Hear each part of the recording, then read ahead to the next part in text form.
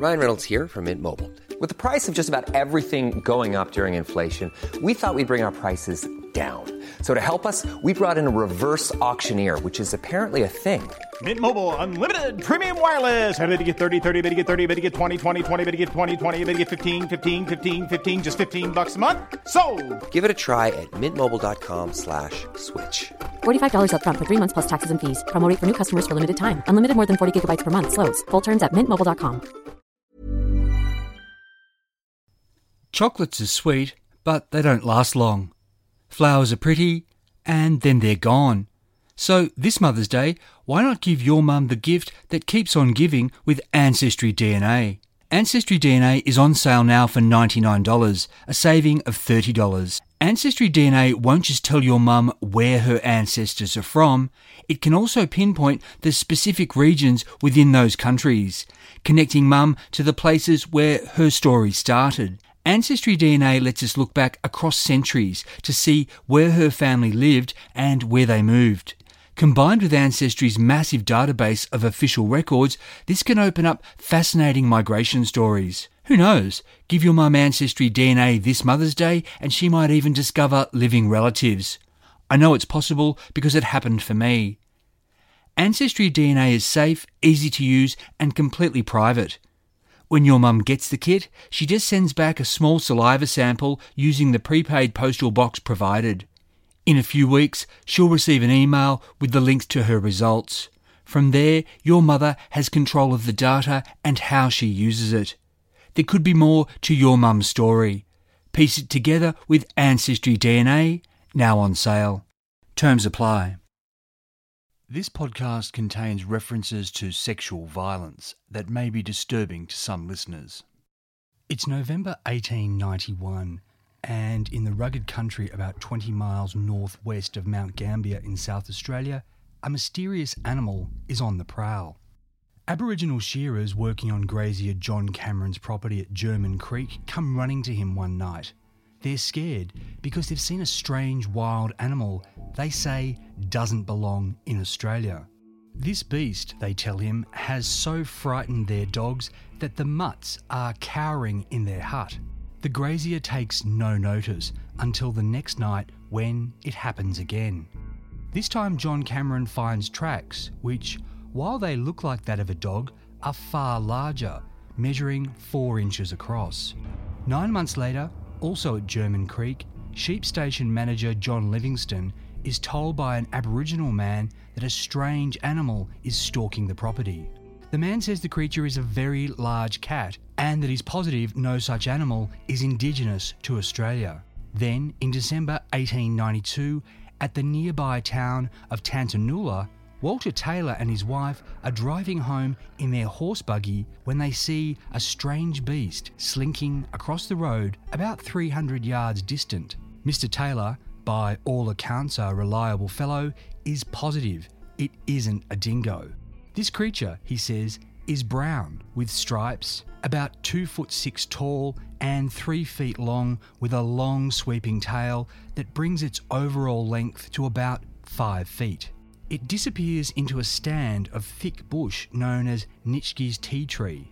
Several property owners now come forward to report finding sheep that have been devoured, leaving only bloody skins and bones that have been licked clean. A man named Long says he found one of his bullocks with the flesh eaten from its back. This phantom predator is soon dubbed the Tantanoola Tiger. Mount Gambier clothing store C. Mackenzie & Co. cashes in by posting a £50 reward for the cat's capture in newspaper ads that also promote men's suits perfect for about town and tiger hunting. It's a bit of fun, but Tantanoola locals are genuinely worried that it's only a matter of time before the enemy of their flocks becomes a man-eater. There's only one thing to do: gather men and rifles and find and slay this monster. I'm Michael Adams, and this is Forgotten Australia. Australians aren't strangers to big cat stories.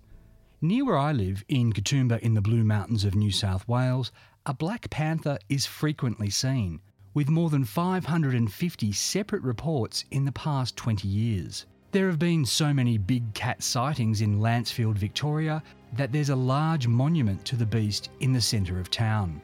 Then there are the Queensland tiger and the West Australian cougar, among the many other big felines reported since the 1880s. The explanations for these sightings over more than a century vary, from tigers escaping from travelling zoos to cougar mascots being released by American servicemen stationed in Australia during World War II. Plenty of people believe that big cats stalk the Australian countryside. But there's little physical evidence, photos are scarce and carcasses are never found, leading skeptics to conclude the sightings are the product of overexcited imaginations. That's why the case of the Tantanoola tiger stands out, because two very different monsters were actually caught. In May 1893, the big cat roaming the South Australian countryside was enthusiastically reported in newspapers all across Australia. The Tantanoola tiger name stuck, despite witness Walter Taylor emphatically saying the animal he saw didn't look anything like a tiger. But locals remembering that Leon's travelling circus and menagerie had lost a tiger cub in the area around 1880 played into the tiger theory. Back then, the circus had searched for the cat but didn't find it. Now it seemed the cub hadn't just survived but had thrived, going undetected in the rugged swamps, scrub and bush of this remote coastal region.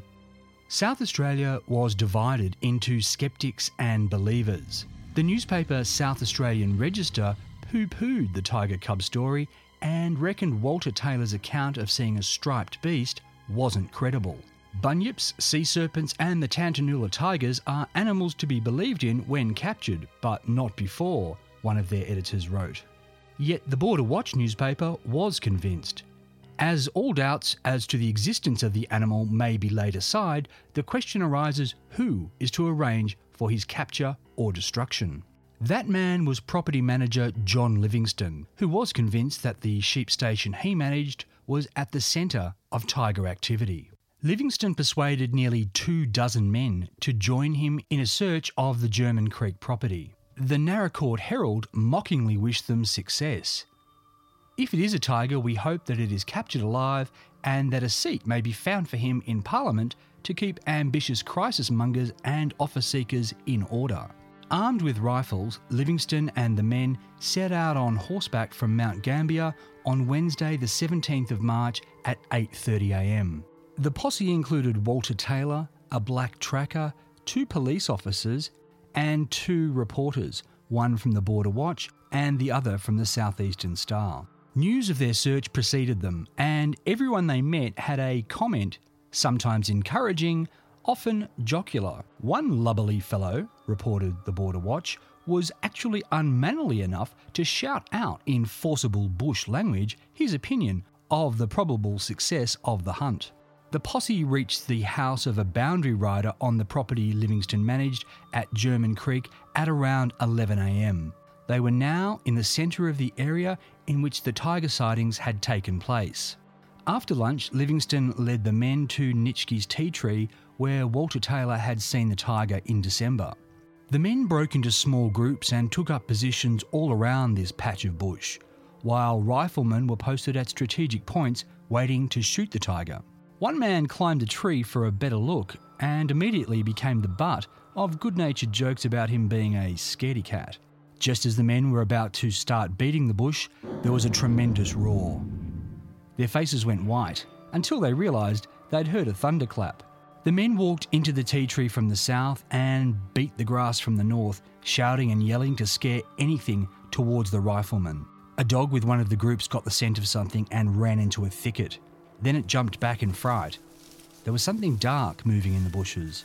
The excited hunters closed in and found a black swan on its nest. Another group of men set a small fire to scare the tiger out of hiding. Wallabies bounded ahead of the men and the flames, but nothing else tried to escape. When the bush beaters met up with the waiting riflemen, no one had seen a tiger, though the man in the tree reported he'd seen a duck. John Livingstone wasn't giving up. They would next search an even denser stand of tea tree to the south. But then rain poured down and the men retreated to camp. There they had another spot of lunch and some tea, while a bottle of Glenlivet whiskey was passed around so that each man might have an internal lining to fortify him against the cold and wet. Around the fire, the men retold their tiger tales, with Walter Taylor saying that just 2 weeks ago near here, he'd seen big paw prints around a hole in the ground. When the rain eased off, the men went to look at the hole where Taylor had seen the tracks. It turned out to be a wombat burrow, and the tracks were gone, washed away by the rain. Giving up, the men began to ride home, with a few of them taking pot shots at swans and missing. The police inspector who'd accompanied the search party now told the pressmen that there wasn't any evidence a tiger cub had ever escaped, and that he reckoned what Walter Taylor had seen was a fox. It is not probable that another hunt will be organised till some further evidence of the strange animal in the locality is forthcoming, wrote the Border Watch's correspondent. But the Tantanoola tiger was celebrated in verse by a poet calling himself Rio de Janeiro at a meeting of the Mount Gambier Literary Society. By mountain path or fireside hearth, weird story do they tell, of trembling child or rabbit wild, or fleet marsupial. They tell how one without his gun a monster striped had seen, whose glaring eye in sunlit sky his terror great had been. The poet wrote of the animal's mysterious identity. A wolf it is, or is it this, a fierce boar in the bush? A fox, a cat, on Noola's flat? Hush, timid maidens, hush. Hark, such a roar ne'er heard before. A tiger, sure 'tis he. A tiger's spring has cleared the ring, the tracks are his alone. A tiger's claws, a tiger's jaws, to crush and gnaw the bone.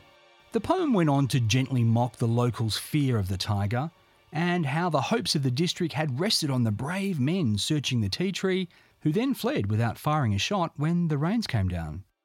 It was all good for the jesters to have a laugh, but something was still out there killing livestock. Recently, the carcasses of several sheep have been found mutilated near Coolah in a manner unusual for a wild dog, reported the Border Watch in July 1893. The residents there are convinced that whether the animal that does the mischief be a tiger or not, it is not a dog. They hold, and we may presume they are better able to judge than any individual who may sit and sneer in his office, that some strange animal is at large in the rough country there. In September 1893, farmer William Johns of Vulcan Park was awoken at 2 a.m. by his dogs and chickens going crazy. He found big paw prints, measuring 4.5 inches across, and a policeman the next day took plaster casts which he sent to Adelaide Zoo. The director of the zoo compared them with those of a tiger and found it was likely whatever was stalking the Tantanoola countryside wasn't feline but canine. Then, in October 1893, the nightmare was over. The beast was dead, and it wasn't feline or canine, but porcine. A man from the town of Millicent named Kenny Matheson succeeded in poisoning a huge feral pig that he reckoned had killed 200 sheep a year on his property alone.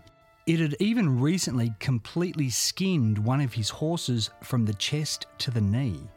Mr. Matheson said this pig had hidden in tea tree scrub by day and hunted livestock by night. After many unsuccessful attempts to shoot and poison the beast, he finally got it by mixing a paste of flour, sugar and phosphorus and pouring it over a dead sheep. The poisoned boar, he said, had stood 3'9" in life and was over 9 foot long from snout to tail and had sharp 9-inch tusks. Kenny Matheson sent these tusks to the Express and Telegraph newspaper along with a letter describing how he'd killed the monster. I feel quite satisfied, he wrote, that in killing this pig I have killed the tiger that was doing so much damage to my sheep and weak cattle in the district of Tantanoola. The newspaper reckoned he was right. It appears as though Mr. Matheson has achieved the killing of the Tantanoola tiger, except he hadn't. Something continued killing sheep and leaving big paw prints.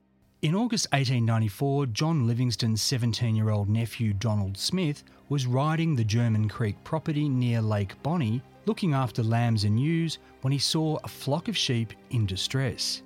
Investigating, he saw, at a distance of just a few yards, a large, strange animal walking firmly towards the tea trees, with a full-grown sheep struggling in its mouth.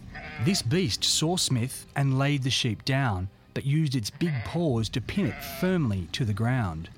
Smith had never seen a tiger, but he felt sure he was now looking directly at one. It stood 2.5 to 3 feet off the ground, was 4 or 5 feet long, and had dull stripes all over its light brown body, with much more distinctive stripes on its head and face. Frightened, Smith rode to his uncle's house at Burrungal, and John Livingston sent him to the Mount Gambier police to demand that they do something. The inspector in charge dispatched 2 mounted constables and a black tracker to search for the tiger. These men went to the tea tree stands and spent a day beating the bush. While the search the year before had been a farce, this one yielded something tangible near where Donald Smith had seen the tiger. The soil showed claw marks and evidence of a struggle. Following tracks, the policeman and the Aboriginal tracker found small tufts of wool hung up on ferns, leading them to believe the beast had carried a sheep this way. Further along, ferns had been broken and bent. The 3 men followed the trail for 1.5 miles before losing it. Returning the next day, the men picked up the trail again in the range and followed it down to the low country, finding more blood-stained wool. They also found a big paw print, measuring 5 inches wide and deep enough to suggest that this animal was heavy. For 3 more days, the police found and lost the trail, seeing much more bloody wool. But they didn't find the tiger, though they now knew it had ranged about 7 miles. Though their quest had been unsuccessful, the police came away believers, sure that the tiger lived in the tea tree and used the ranges when the lowlands were flooded by heavy rains. Sightings continued, including one in March 1895 in which a young man claimed he'd seen a yellow tiger and that his dogs had fled in terror just before the beast had started to chase him. And, of course, the doubters continued to have their fun. In June 1895, a wag wrote in the bulletin, "The Tantanoola tiger has now been seen for the 98th time in SA by a man who could have shot the animal, but his gun was not loaded, and also he had forgotten to take it with him." A comparison of the descriptions given on the several occasions the tiger has been seen produces wonderful results. The tiger is apparently a cow-shaped beast with blue, green and yellow spots. It has 3 different tails, respectively 10 feet, 12 feet and 60 feet long. And one reliable citizen who has lived at Tantanoola for 30 years and was once a fisherman and detective, and can therefore be believed, says the tiger has 3 ears and 2 horns, the latter 4 times the size of an ordinary cow's, and barks like a dog. Through 1895, there were sightings of the Tantanoola tiger every month or so, including several around German Creek's Duckhole Swamp. John Livingston sent 2 men and a black tracker to stake out the area for a week. But they had competition.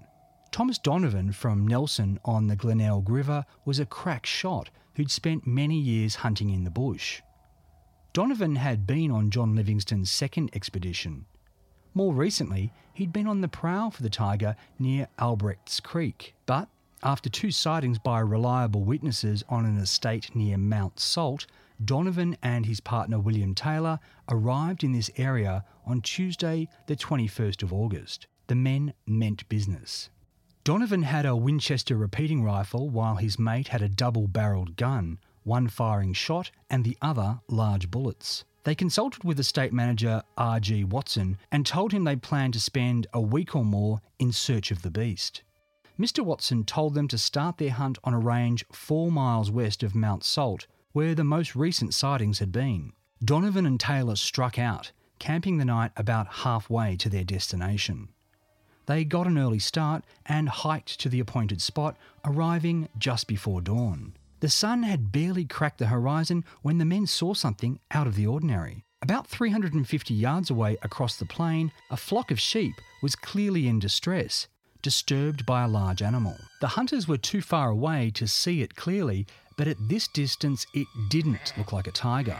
Whatever it was, the beast was singling out sheep and trying to attack them. The men crept closer until they were about 100 yards away. As they watched, the beast knocked a sheep over and sat over it on its haunches.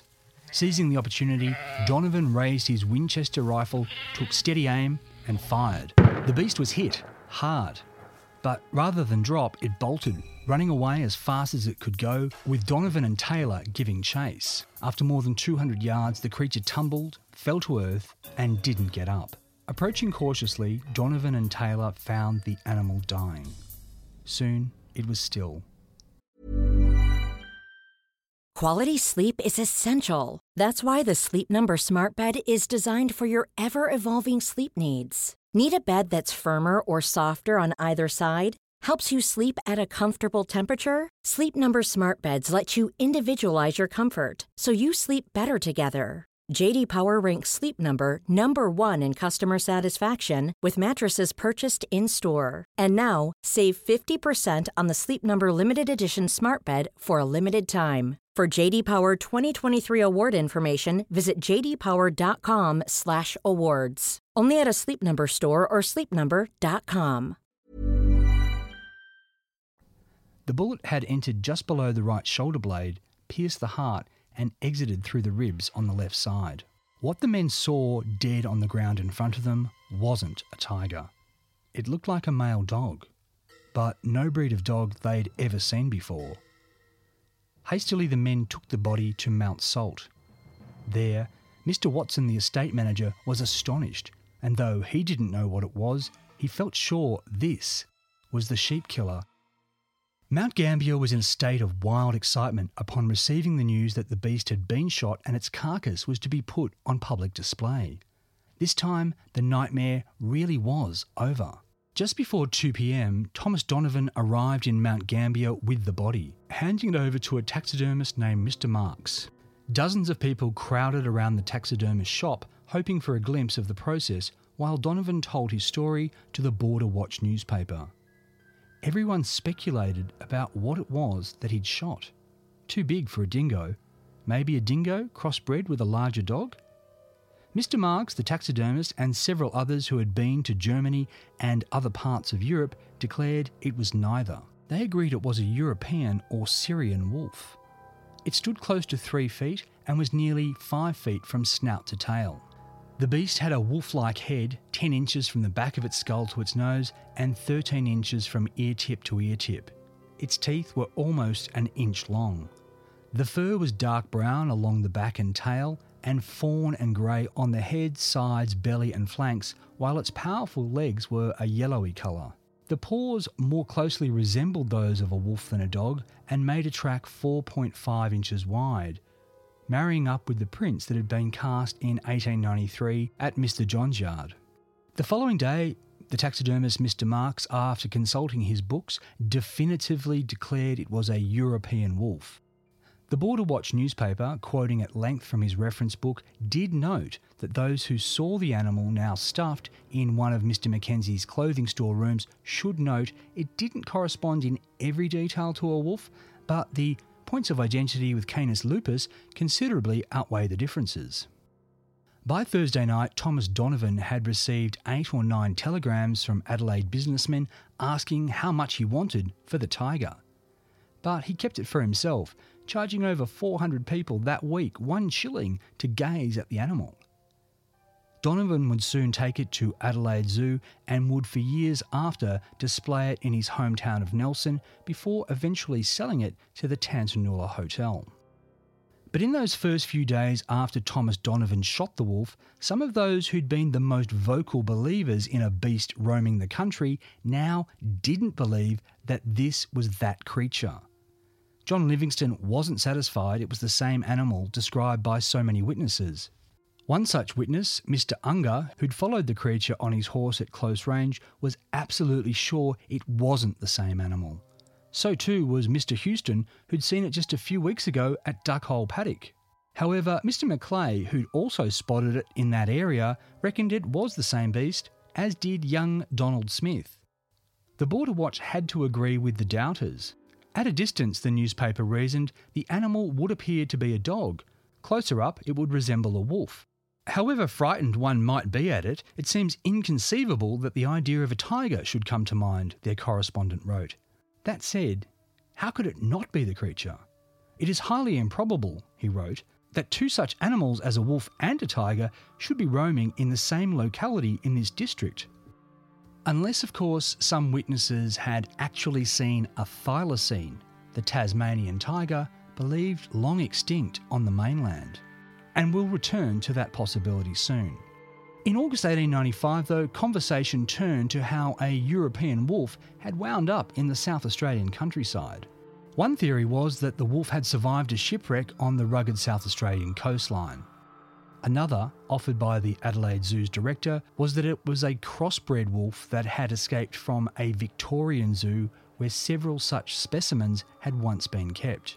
Another poet, calling himself Old Enfield, chronicled the capture, controversy and the clamour of the crowds. Skilled Marks, the taxidermist, says there's not much room to doubt. He's an aged and full-grown wolf, of which we read about.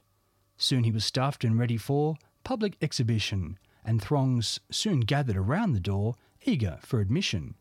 And when you got inside the room, among the thickening crowd, you'd hear conjectures from all sides and exclamations loud. Some said he was a cross between a dingo and a dog, while some were sore perplexed, and they were left quite in a fog. No matter what his pedigree, you really must admit 'tis well from such an animal the country now is quit.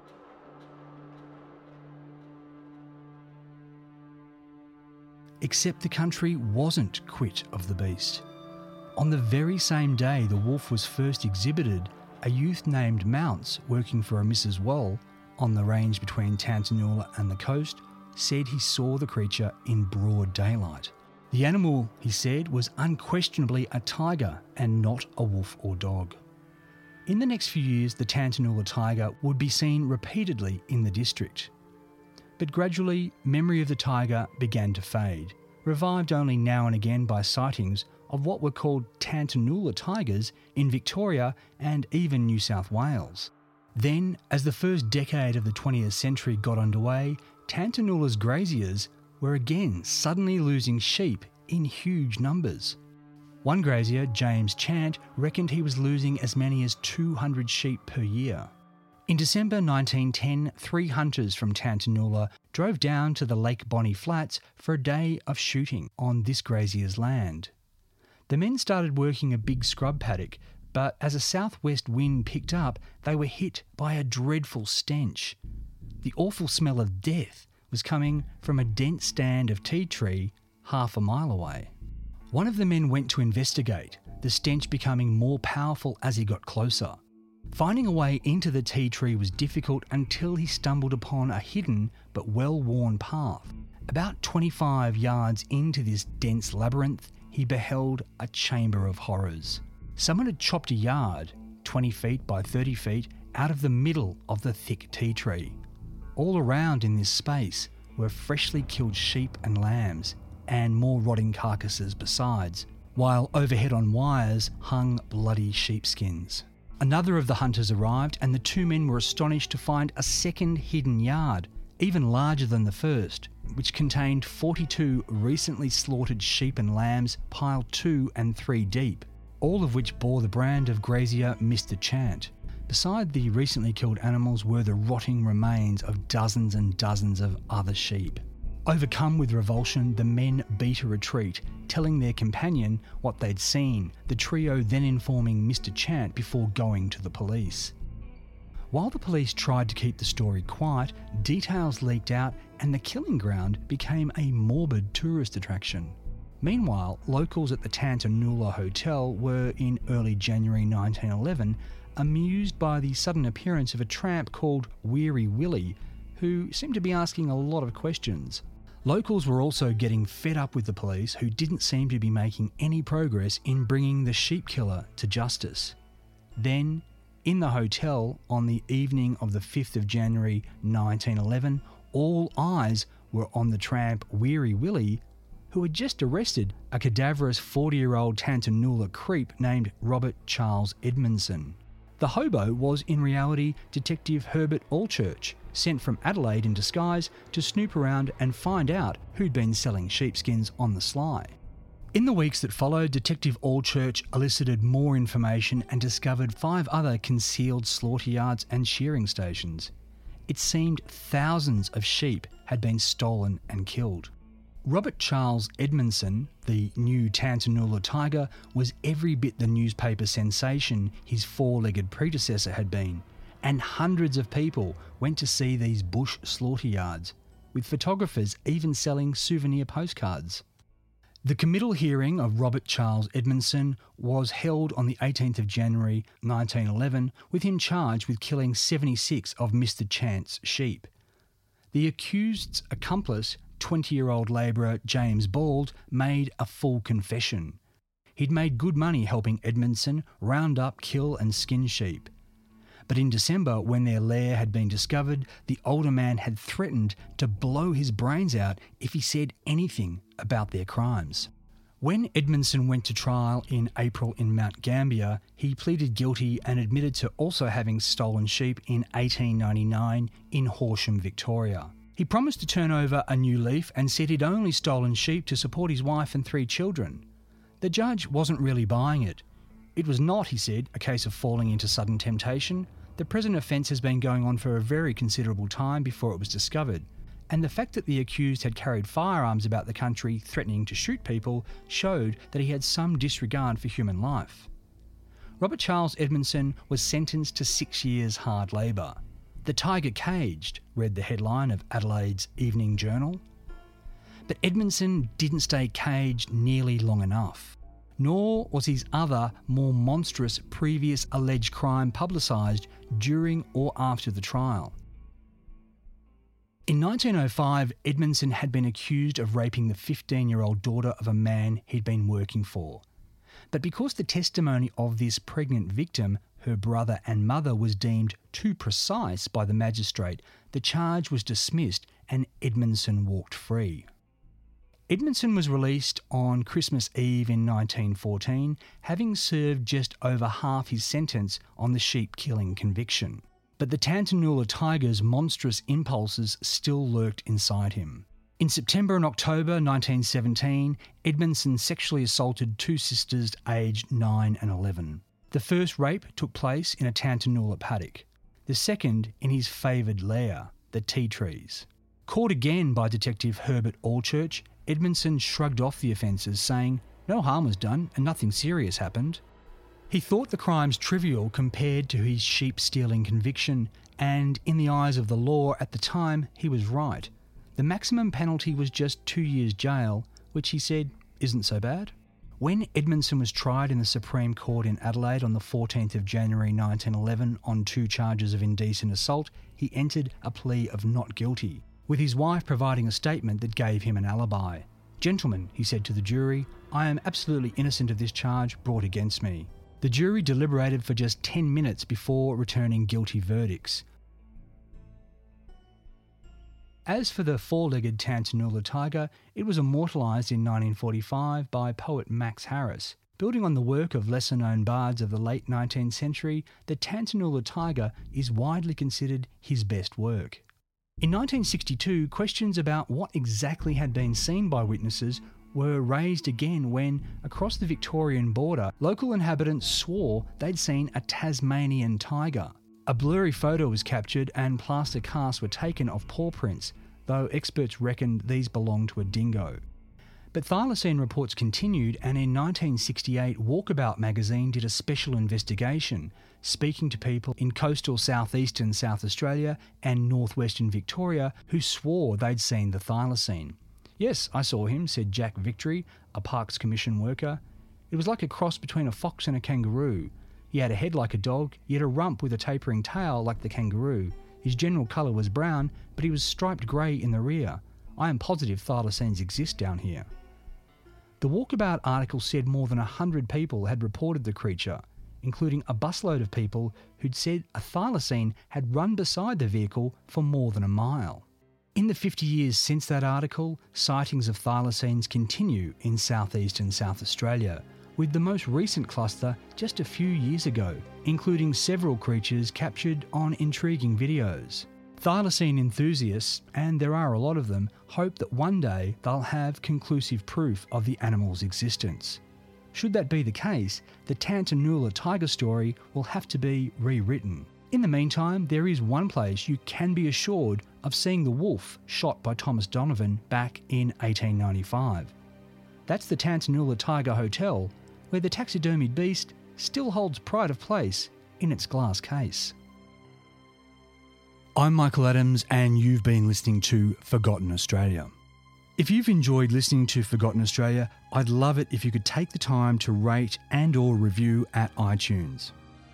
If you want to know more about this and other forgotten stories and see photos of the people and places you've been hearing about, visit my webpage forgottenaustralia.com. There you'll also find information about my new book, Australia's Sweetheart, which is about our forgotten movie star, Mary Maguire. This podcast was written and produced by me in Katoomba, New South Wales, on land traditionally owned by the Gundungurra people. As always, thanks for listening.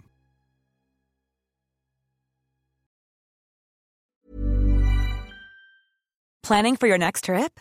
Elevate your travel style with Quince. Quince has all the jet-setting essentials you'll want for your next getaway, like European linen, premium luggage options, buttery soft Italian leather bags, and so much more. And is all priced at 50 to 80% less than similar brands.